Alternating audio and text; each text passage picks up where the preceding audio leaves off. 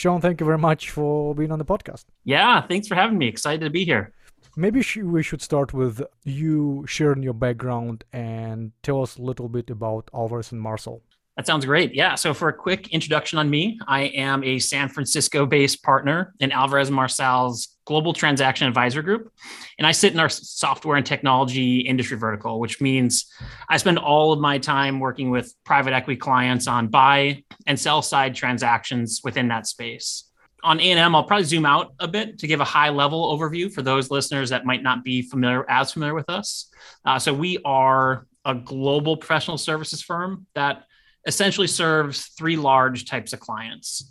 So the first is restructuring, turnaround, crisis management, which is really the original heritage of A&M as a firm dating back to the early 1980s. The second type is corporates, which we typically characterize as the Fortune 1000. And last, but certainly not least, is private equity and the M&A ecosystem, which is the business unit where I sit. So zooming back in probably a little bit, under the private equity services umbrella, we're really a one-stop shop to support private equity investors really across the entire life cycle of an investment. So our clients engage us for really various types of due diligence, from financial, which is my area of expertise, as well as other areas like transaction analytics, tax, HR, IT, cyber. And maybe I'll just end this overview highlighting that we have teams that help clients with operational analysis, like things around cost savings, synergy estimates, and just other types of performance improvement initiatives. Got it. So all these synergies that you guys typically put into the reports, they're real? When vetted by an A&M professional, absolutely. Yeah, we'll get to that point. And what's the typical profile of the companies you typically work with? Yeah, it's a pretty wide range. I'd say our client sweet spot tends to be PE investors that are investing in middle market and upper middle market, which itself can be a pretty nebulous definition.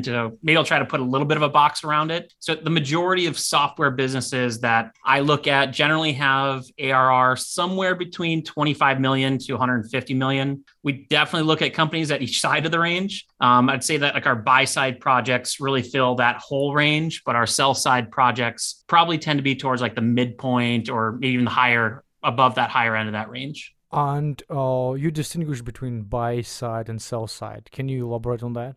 Yeah, so our clients really do a mix and engage us for a mix of both when they're looking to buy and invest in a new platform investment or do an add-on, or when they're looking to exit one of their investments. And that's really where a lot of our deal flow comes. As I think I mentioned earlier, a lot of our practice is anchored in our private equity relationships. So that's how we get engaged and what really dictates a lot of our buy side or sell side. We've also got relationships with several investment banks that we've developed over the years and partner with them on their sell side mandates to do financial due diligence. And we've really found that building those relationships over time has been pretty nice, because when you build a few reps with the same banking team, it really makes the overall sales process run pretty smoothly, as there's a fair amount of overlap for what we do in financial due diligence that interacts with investment bankers' sell side financial model. I'm going to put you on the spot here. So if you're hired by investment bankers to put together the financial diligence of the company, isn't there a little bit of conflict? Yeah, so I'd say our relationships, when they are reaching out they get a client that signs them up to do the banking on the sell side.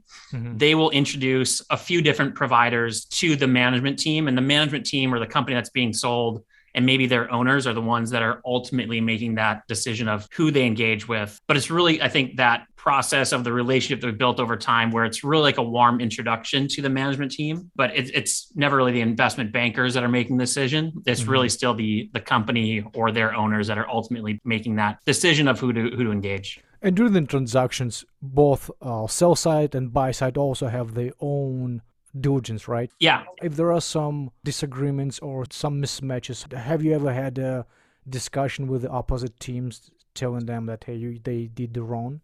Yeah. So financial due diligence is definitely more of an art than a science, we like to say. I think as you look at like a sell side quality of earnings report for things that might be a gray area in terms of a judgmental area for an EBITDA adjustment, from the sell side, it's obviously going to paint it in the way that paints this company being sold in the best light possible. But then on the buy side, teams that are engaged by the potential buyers will be able to kind of quickly go in. And that's part of what we do when we're on the buy side and there's a sell side quality of earnings is highlight what are the more judgmental EBITDA adjustments and cash flow items that they need to be thinking about and just take a different point of view at some point. And a lot of times this is in the context of a competitive bank-led process. And so that ultimately might not be like advisors talking to advisors disagreeing on terms, but it ultimately feeds into like our client's valuation and their bids at different checkpoints in the bid process. So what's unique about working with SaaS companies relative to other clients? I think one of the most unique and fun aspects of SaaS businesses from a diligence perspective is that the business models can really vary a lot depending on the end customer that's being served and how the technology is monetized. That complexity can drive just a lot of different analysis for what's important for the financial model or for our clients that are making that investment decision. I'd say that every time that we start like a due diligence project, one of the first things that we do is a pretty detailed walk through a customer's order to cash cycle to make sure that we understand all the different types of revenue streams.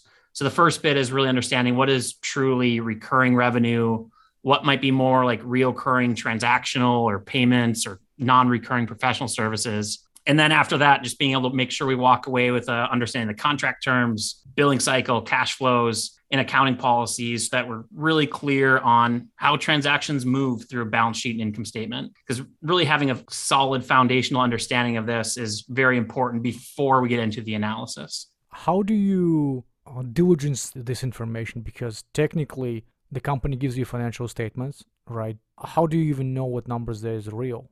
Yeah, I think there's kind of two parts to that question to I think try to unpack it. I think first, maybe I'll touch generally on financial due diligence and then around ARR and related ARR analysis. So one of the first steps in financial due diligence is getting comfortable with the baseline financials. So here I'm talking about like the very detailed trial balances that come out of accounting systems like NetSuite or QuickBooks. When a company's audited, we'll reconcile those to the monthly trial balances to the audits. So we really just do a line by line comparison to the income statements and balance sheets. And then depending on how recent the audit was performed, we may or may not do what we call a cash proof exercise where we reconcile cash basis revenue and expenses to bank statements for the audited period. If a company isn't audited at all, we almost always do that cash proof exercise for at least the last 12 months, just get comfortable with the baseline financials and get comfort over what we're seeing in there. From there, we do pretty detailed discussions with company management, just walking through the historical financials at a transaction level to understand not only like the audited periods in totality, but like the monthly trends and key business drivers. And all of that really hangs together from the financial side. When it comes to recurring revenue, can you define that? This can be a pretty complex question to unpack. And maybe a recent example, I think, will kind of help highlight just some of the different business models that cause complexity of what is truly like recurring versus reoccurring and transactional. So when we talk about SaaS, I think the simple example is just where you've got a fixed contractual commitment for a period of time that you're recognizing revenue for evenly over that time. I think that's pretty easy for people to get their arms around. Where it gets more complex is when you've kind of got mixed types of business models. So last year I had a project where a SaaS company priced its technology with had a fixed contractual minimum and then a volume-based component based on usage over that minimum. So it's an example of a technology that behaves like standard SaaS because it's got that fixed contractual minimum and that fixed minimum was invoiced annually in advance. And then also had the transactional business model where the volume-based component was invoiced monthly in arrears. And when we kind of come to like our ARR and retention analysis, it got really complex because we had to look at it almost as just the fixed component by itself, looking at the fixed component with the variable component to understand what are the real trends, what is real ARR and the related retention rates and helping our clients and how to think through the model. And I think there's also was complicating factors in that business where some companies started out on just like the variable priced only and graduated over time to fixed commitments. There was a lot to unpack. And I think that kind of goes back to your last question of kind of like what makes diligence here so unique is that it's very rare that we're talking about just a fixed SaaS kind of middle of the fairway recurring revenue commitment, it's typically more and more that companies are monetizing this technology in a variety of ways. And just kind of that's what really adds complexity in how we analyze these businesses. Does it mean you have to go through every single contract of every single client to ensure that recurring revenue is shown accurately? Yeah. I mean, I think kind of back to similar to that concept where I was talking about like the grounding, the detailed trial balances to like the audited financial statements. When we talk about kind of doing diligence on the customer side, the first step is really grounding source files in management's analysis to those same detailed financial records. So as we do that kind of that detailed order to cash discussion that we had talked about, truly being able to isolate and identify in the trial balance level financial statements, what is truly recurring revenue, which versus what might have more variable component to it. And then making sure that we can flip back and forth and reconcile from the trial balance level data to the customer level data to really get comfort over that information. But on top of that, we do look at customer contracts for a variety of purposes, not just to understand like the background of the business, but also to just kind of get comfort over some of the ARR for larger customers and understanding what does the contract say about like the contractual provisions and the pricing and all of those types of things to help us really understand how sticky and recurring is a customer.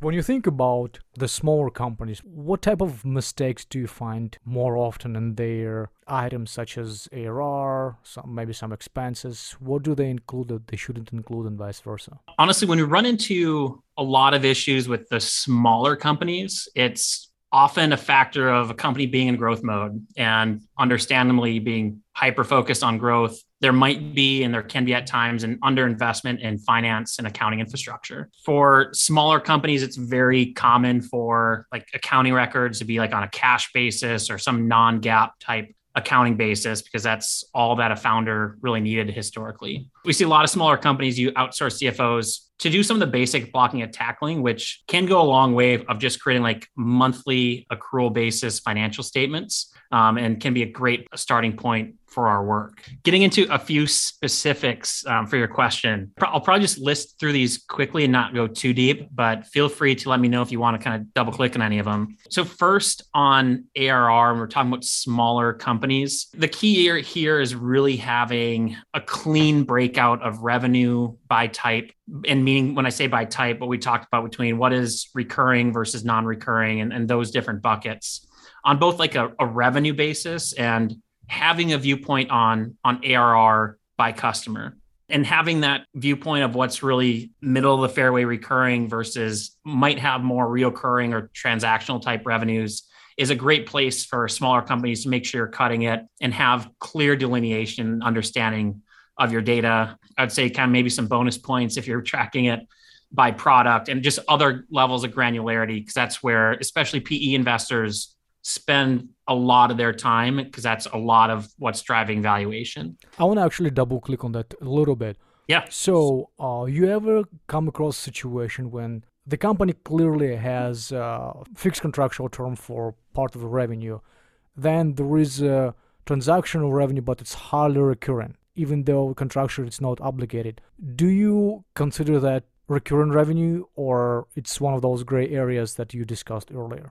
Yeah, I think what we would typically do in that situation is similar to the example I described, where we'd kind of do like a with and without analysis, meaning we would look at it, if you looked at the customer base of just pure play recurring revenue, what is ARR, what is gross and net retention rates, and then do the same thing on just like this highly reoccurring type revenue. And I think what gets important there is just understanding when you're looking at the reoccurring revenue in isolation, is there any meaningful seasonality that comes into play? Or is what's driving variability is just growth over time? Because when there's seasonality in how we think about ARR, we might not want to take like the monthly revenue times 12, like we would do in like the fixed price SaaS. Mm-hmm. We might look at like a trailing 12-month revenue and kind of do a hybrid approach when looking at retention rates. I'd say next, for just kind of like other areas for smaller companies to kind of think about and focus on for what they might do wrong or might have tracked historically that they might want to think about breaking out differently in terms of a transaction. The first area is really around cost of sales and gross margin. A lot of smaller companies will track their costs by natural account.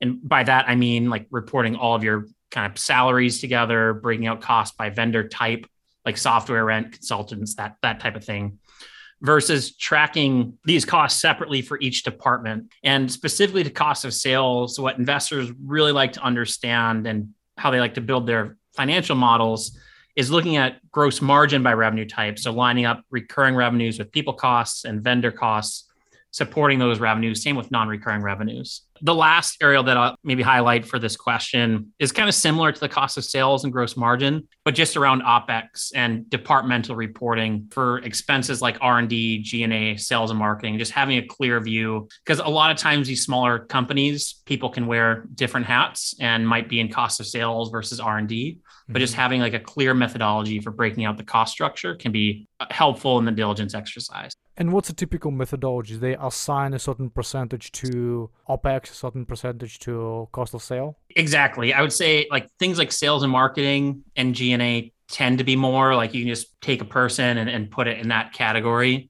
With between cost and sales and R&D, there are probably certain people that are easily to identify in one bucket, the other, but then there can be people that wear multiple hats. And we'll see people do, I guess, one of two methodologies. I think, especially for smaller companies, the simpler is better for people to understand. If they want to take a different approach, people can move costs around. But you'll either kind of go through the census and just tag people to one side or the other based off of what is the majority of the types of activities that they're performing, or just take a simple, if you've got like a 50-50 allocation for people there where it is a fairly even split. I think that the key there is just having consistency over time and have a methodology that's just kind of easy to follow. One of the sections of quality of earnings is EBITDA adjustments. Maybe you can tell potential buyers what adjustments should they be aware of. And by the way, why are there so many? There's so many to keep us QV people employed. No. Yeah, it's a really good question. I think we could spend a lot of time getting into the weeds on this topic. I think there's really two primary areas to dig into where we find kind of more red flags than not. And I think that's probably going to be the most relevant to your listeners. So for the first topic, and I'll generally characterize this as lender adjusted EBITDA, which I'm sure is a topic that you can appreciate with one of the hats that you wear. Lender EBITDA can be especially confusing as it is really dictated by whatever terms the company is able to negotiate on an EBITDA-based loan with the lender. So what we'll see from time to time when reviewing it, like a sell-side quality of earnings, there can be documentation where a sell-side advisor might note that they support an adjustment because the lender gives them credit for it for financing purposes. This isn't automatically a red flag, but it's definitely a flag for us for an area to dig into and understand. Say one of the most aggressive examples that we've seen probably 2 times the past year are people removing expenses related to sales commissions because it's capitalized and expensed over time for like 3 to 5 years and labeled as amortization within the financials, but it's a real operational expense. And on the buy side, this is something that would be a red flag and that we would reverse on the buy side because it's a real, true operational cost, different from like a fixed asset, property, equipment type cost. So that's kind of like the lender EBITDA topic. So the second area is probably around pro forma adjustments, which I'll try to group into a few key areas around revenue, headcount, and non-headcount. So for revenue adjustments, say these aren't as common, but when there are pro forma increases from revenue, those always get our attention to really understand any of the assumptions, any of those inputs. We saw this a lot of the early days from COVID. Sometimes it was easy, like a temporary price concession that was a concession for a few months, came back at full rates. Other times it's an assumed price increase that's being rolled out or a volume-based revenue model where volumes dip for a period of time. It gets to be a lot more judgmental. And that's where it gets really important, just kind of dig into those inputs and understand the inputs and assumptions and how supportable those are and just really diligencing those. So that's revenue. On the headcount side, say that here we really want to understand the areas where headcount was reduced and the related operational impact. So it can be pretty easy to get your arms around cost savings for an add-on acquisition where you don't need multiple CFOs. I think everyone can get their arms around that pretty easily. It gets a lot more complex when you get into revenue generating roles and the operational impact of headcount savings from a combined business for like consulting professionals that are generating professional services revenue, sales and marketing people in those types of areas. The last area that I'll highlight around pro forma adjustments is around non-headcount savings. I think the focus here is really around anything that's not yet achieved. I think a lot of times when we're doing a sell-side QOV or reading a sell-side QOV, people will summarize non-headcount savings into those that are executed and achieved versus not yet achieved. Things like an office or a rent facility where 10 employees are going to work remote. Again, easy to understand, easy to diligence. Other times there can be vendor level changes that have pretty meaningful differences to the cost structure or how revenue is really being delivered, and can take multiple quarters to transition. So fully getting an appreciation for the real new run rate and estimates for that can really just take time. And there's a lot of inputs and assumptions that might go into that. And that's where we might collaborate with some of our operational professionals or just other people that are doing diligence that have more of that operator's hat in understanding and kind of validating some of those non-headcount savings. When you do quality of earnings for the buy side, let's say you encountered this very gray area of synergies and you disagree with management on how long it's going to take and how much is going to be cut. How do you approach it? Do you show what you think is correct and just mention that management think is higher? Or you basically say, hey, whatever management says, they out of their mind. Here is the actual number. Yeah, I think it's typically a phased approach of something that doesn't have a good story or good support behind it. I think the first step is just kind of flagging this as a risk area to our client that really has risks to their future financial model from both either like an achievability or a cost to achieve perspective. So I think there can be two levers to it of like the actual kind of recurring cash savings or the one-time costs to achieve those savings. And from there, I think we come up with a game plan. Sometimes they've got other operators within the private equity organization that can help really dig into and understand from an operator's hat, just kind of what is the real timeline and really kick the tires with management. And that's where we will bring in some of our operations team as well to really kind of do that deeper dive analysis to really understand and come up with a point of view that we as financial diligence providers, we might not have that operational lens. And that's where we get to partner with others within the organization, within our clients to really collaborate on that type of analysis. There are two lines in financial statements and EBITDA adjustment. One of them you mentioned. Two of the ones I'm curious about is capitalized software and capitalized commissions. I guess two-part question. First, describe what those are. And second, how do you treat them for purposes of EBITDA? I think it's a topic that on both of these, they get a lot of attention as there are definitely differences between the cash profile and then the GAAP profile for both of these topics. So maybe let's start with capitalized commissions. A lot of people know that accounting rules around revenue recognition change over the past couple of years. And with that came an alignment in the accounting for sales commissions.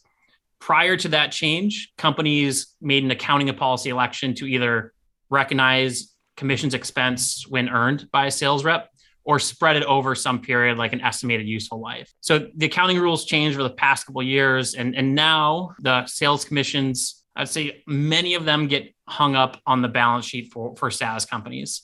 I'm going to oversimplify the concept, but the general concept is that GAAP commission expense generally aligns with the related revenue recognition that gave rise to that commissionable event. So sometimes an expense paid for an initial contract can actually extend past the initial contract term. So kind of similar to the old methodology, like over an estimated customer life. So when we're doing a quality of earnings analysis, when we present cash EBITDA, and I'll unpack that in a bit, but we're really talking about, and a common methodology within quality of earnings is looking at not only adjusted EBITDA, but taking the change in deferred revenue, which effectively puts revenue on a billings basis versus a GAAP basis. What we'll often do on the commission side is also account for the change in deferred commissions, which effectively puts revenue and commissions expense on an as incurred basis when we're talking about a cash EBITDA or billings-based EBITDA.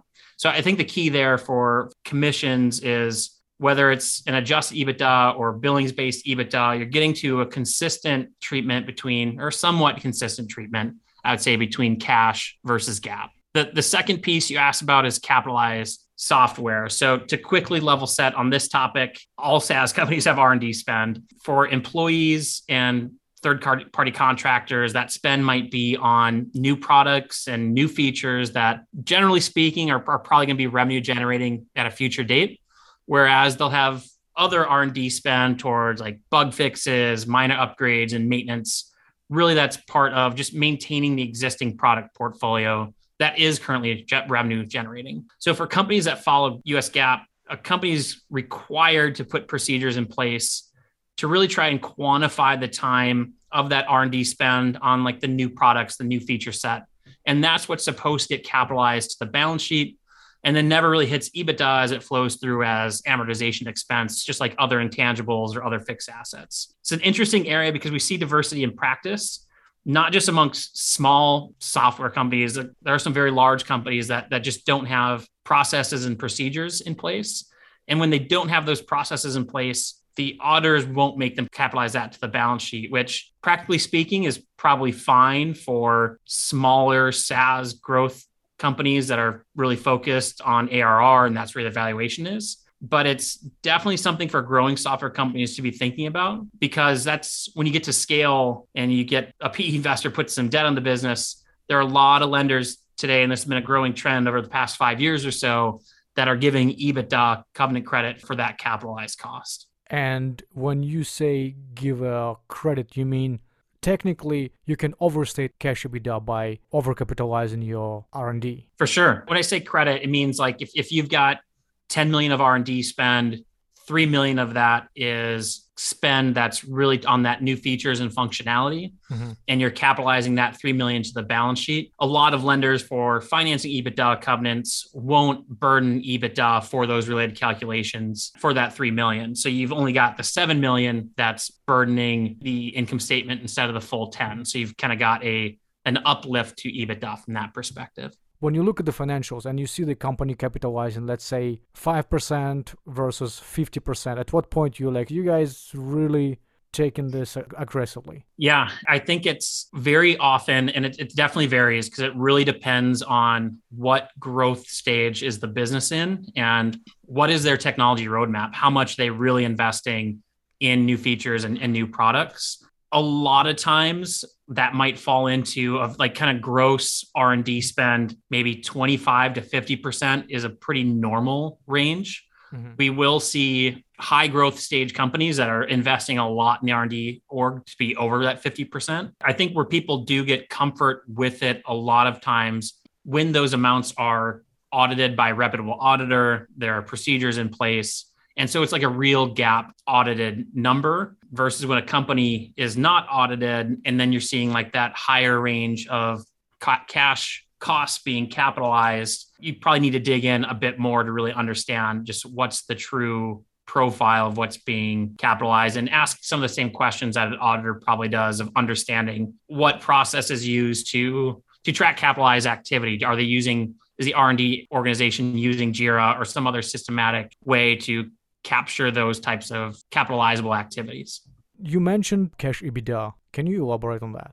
Absolutely. So to level set, one of the beautiful cash flow dynamics of many enterprise SaaS businesses is the cash flow dynamic where a customer pays for 1 or more years in advance of the related term. To use a simple example, 120 ARR customers invoiced on October 1st for a 1-year term through the next September. For GAAP purposes, that revenue recognized evenly. So you'd have 3 months in that year. So 30 of revenue versus a full year of cash flow at 120. So from a cash EBITDA, we would look at that 120 from the EBITDA profile versus just the 30. And in a growing business, you kind of really always have this positive cash flow dynamic. So some smaller and growing SaaS businesses might appear to be cash break even or negative on a GAAP revenue basis.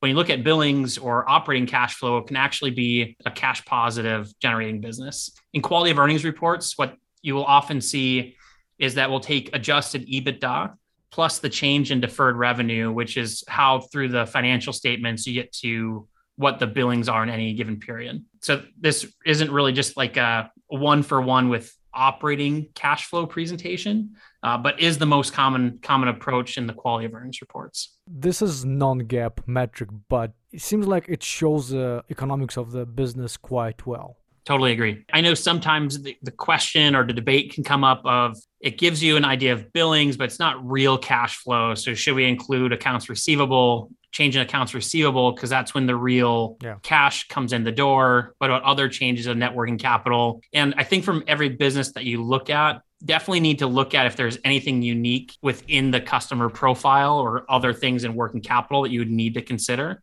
like the capitalized commissions that we talked about earlier. But when you're really just analyzing a business and looking at just the overall trend of the business, I think looking at billings basis is a good way to look at it for a lot of SaaS businesses that have the profile of that example I had mentioned. And if we're talking about cash EBITDA, do you mean we should also adjust it for capitalized commissions and capitalized software, or not necessarily? Not necessarily. I think that is definitely a topic that is discussed in every project that we look at. So when we're looking at like cash EBITDA and we're looking at the change in deferred, I would say 9.9 times out of 10, if they're deferring sales commissions, we would burden cash EBITDA for and account for that in terms of our cash EBITDA type calculation. On the capitalized software side, when we're talking about like a quality of earnings and EBITDA, it's most often not burdened within EBITDA for what we talked about earlier, in that like a lot of lenders are giving like financing EBITDA credit and not burdening the P&L for that. But it's absolutely still like an operational cash cost that an investor on the buy side is going to model as part of its overall financial model. But it's kind of burdened separately, like in like other CapEx type spend separate from EBITDA. I might be obsessing over this capitalized commission a little bit, but I have another question on that. So if the contract is 1 year, right, and the company would renew it every year, it doesn't necessarily mean that capitalized commissions also assume that this commission is going to be amortized over 1 year. It might be the life of the customer, which they might assume whatever they think is the right number, right? Exactly. So that's where you can have a bit of a mismatch in this cash EBITDA concept that I described, because if you're invoicing that annually in advance, you're really getting the revenue just once a year. Mm-hmm. But for the commission, a lot of times when you're paying a new sales commission on a new logo ARR, that's a very different profile than a renewal commission, which is little to nothing in comparison. So you might be spreading for GAAP purposes that commission out over 3 to 5 years, because that's your estimated benefit period, quote unquote. But then there is a little bit of a mismatch with the revenue from a billings basis. So that's very helpful. So when companies plan to hire you, how should they prepare for your arrival? First of all, whether it's us or whatever, any other advisor, the best advice is calling early. I would say a well-planned project can always help a process run smoothly and minimize business disruption, which is really always the goal. In terms of preparing for our arrival, there's really 2 key things, and it's probably going to summarize a bit of what I talked about in other areas of discussion. So first and foremost is the customer file. And so here we're talking about the support file that's going to be the basis for what we're using for ARR and just other customer level trending. A lot of times for like a quality of earnings analysis, we might look at 30 to 36 months of data. For customer analysis, especially within like the private equity and investor area, a lot of times we'll try to go back almost as far as we can, just kind of look at trends over time. So maybe we'll go back 5 years or more if possible. A lot of times we run into data limitations, but that's a lot of times we'll start with the ask of trying to look back at 5 years. And then from there with the customer file, just doing that kind of that first exercise of making sure somebody can understand how that customer file ties back into your historical results. Doesn't have to be a complete dollar for dollar reconciliation, but just kind of directionally to make sure that somebody can understand that it's grounded in historical data. The second piece I would say is detailed and consistent trial balance level reporting on a monthly basis. And there's probably a couple things to highlight here that can cause bumps in the road. And that really relates to when there's a system conversion. So if you're going from QuickBooks to NetSuite, your chart of accounts changes, just making sure that you've got a clear path over time so that somebody can really piece that together over like a 3-year period. Similar concept when you're doing an add-on, and if you're doing pretty active in the M&A space, just having clear pro forma reporting where you're pulling in the pre-acquisition detailed financial information into your chart of accounts really goes a long way to having somebody be able to do comparable trend analysis over time. And does it make sense for a company that's not on for sale or not trying to sell themselves to hire you, or it usually for M&A transactions only? For us specifically within our transaction advisory group, I think by its nature, I think having some sort of transaction makes the most sense. But I think where it's might not be an outright sale, but if you're looking to do an add-on or even a capital raise, it's been a growing trend the past couple of years where bankers that are just doing the next series of a capital raise to do a quality of earnings as like the pre-acquisition diligence that goes into that work from the private equity ecosystem is very similar if somebody's going to do an outright buy. And so those are probably the two areas outside of like an outright sale where it makes sense for somebody to give us a call. And when they give you a call and you go through the whole process, have you ever had a situation where you found some sort of major misstatements? For the financial diligence team, I would say if we find something that truly derails a transaction, it's typically around the calculation of ARR and related retention rates. I think there are many examples to pick from, but one quick example comes to mind because it's recent. I'll try to keep it a little generic, but still make the point. We're in the buy side in this example. It's very common in a competitive process for early customer data to be anonymized. When we're looking at a business and after we got into exclusivity, we got our hands on the unblinded customer data. With the unblinded data, we realized that we actually had a handful of customers that we originally thought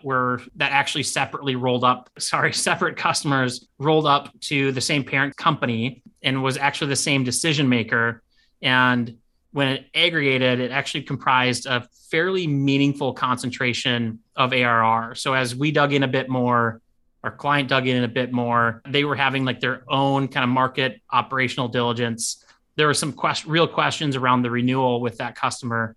And that was one where our client actually ended up stepping away, just kind of see how it played out, because I think the renewal risk around that larger customer ended up being pretty significant. That's interesting. Glad they hired you. Yeah.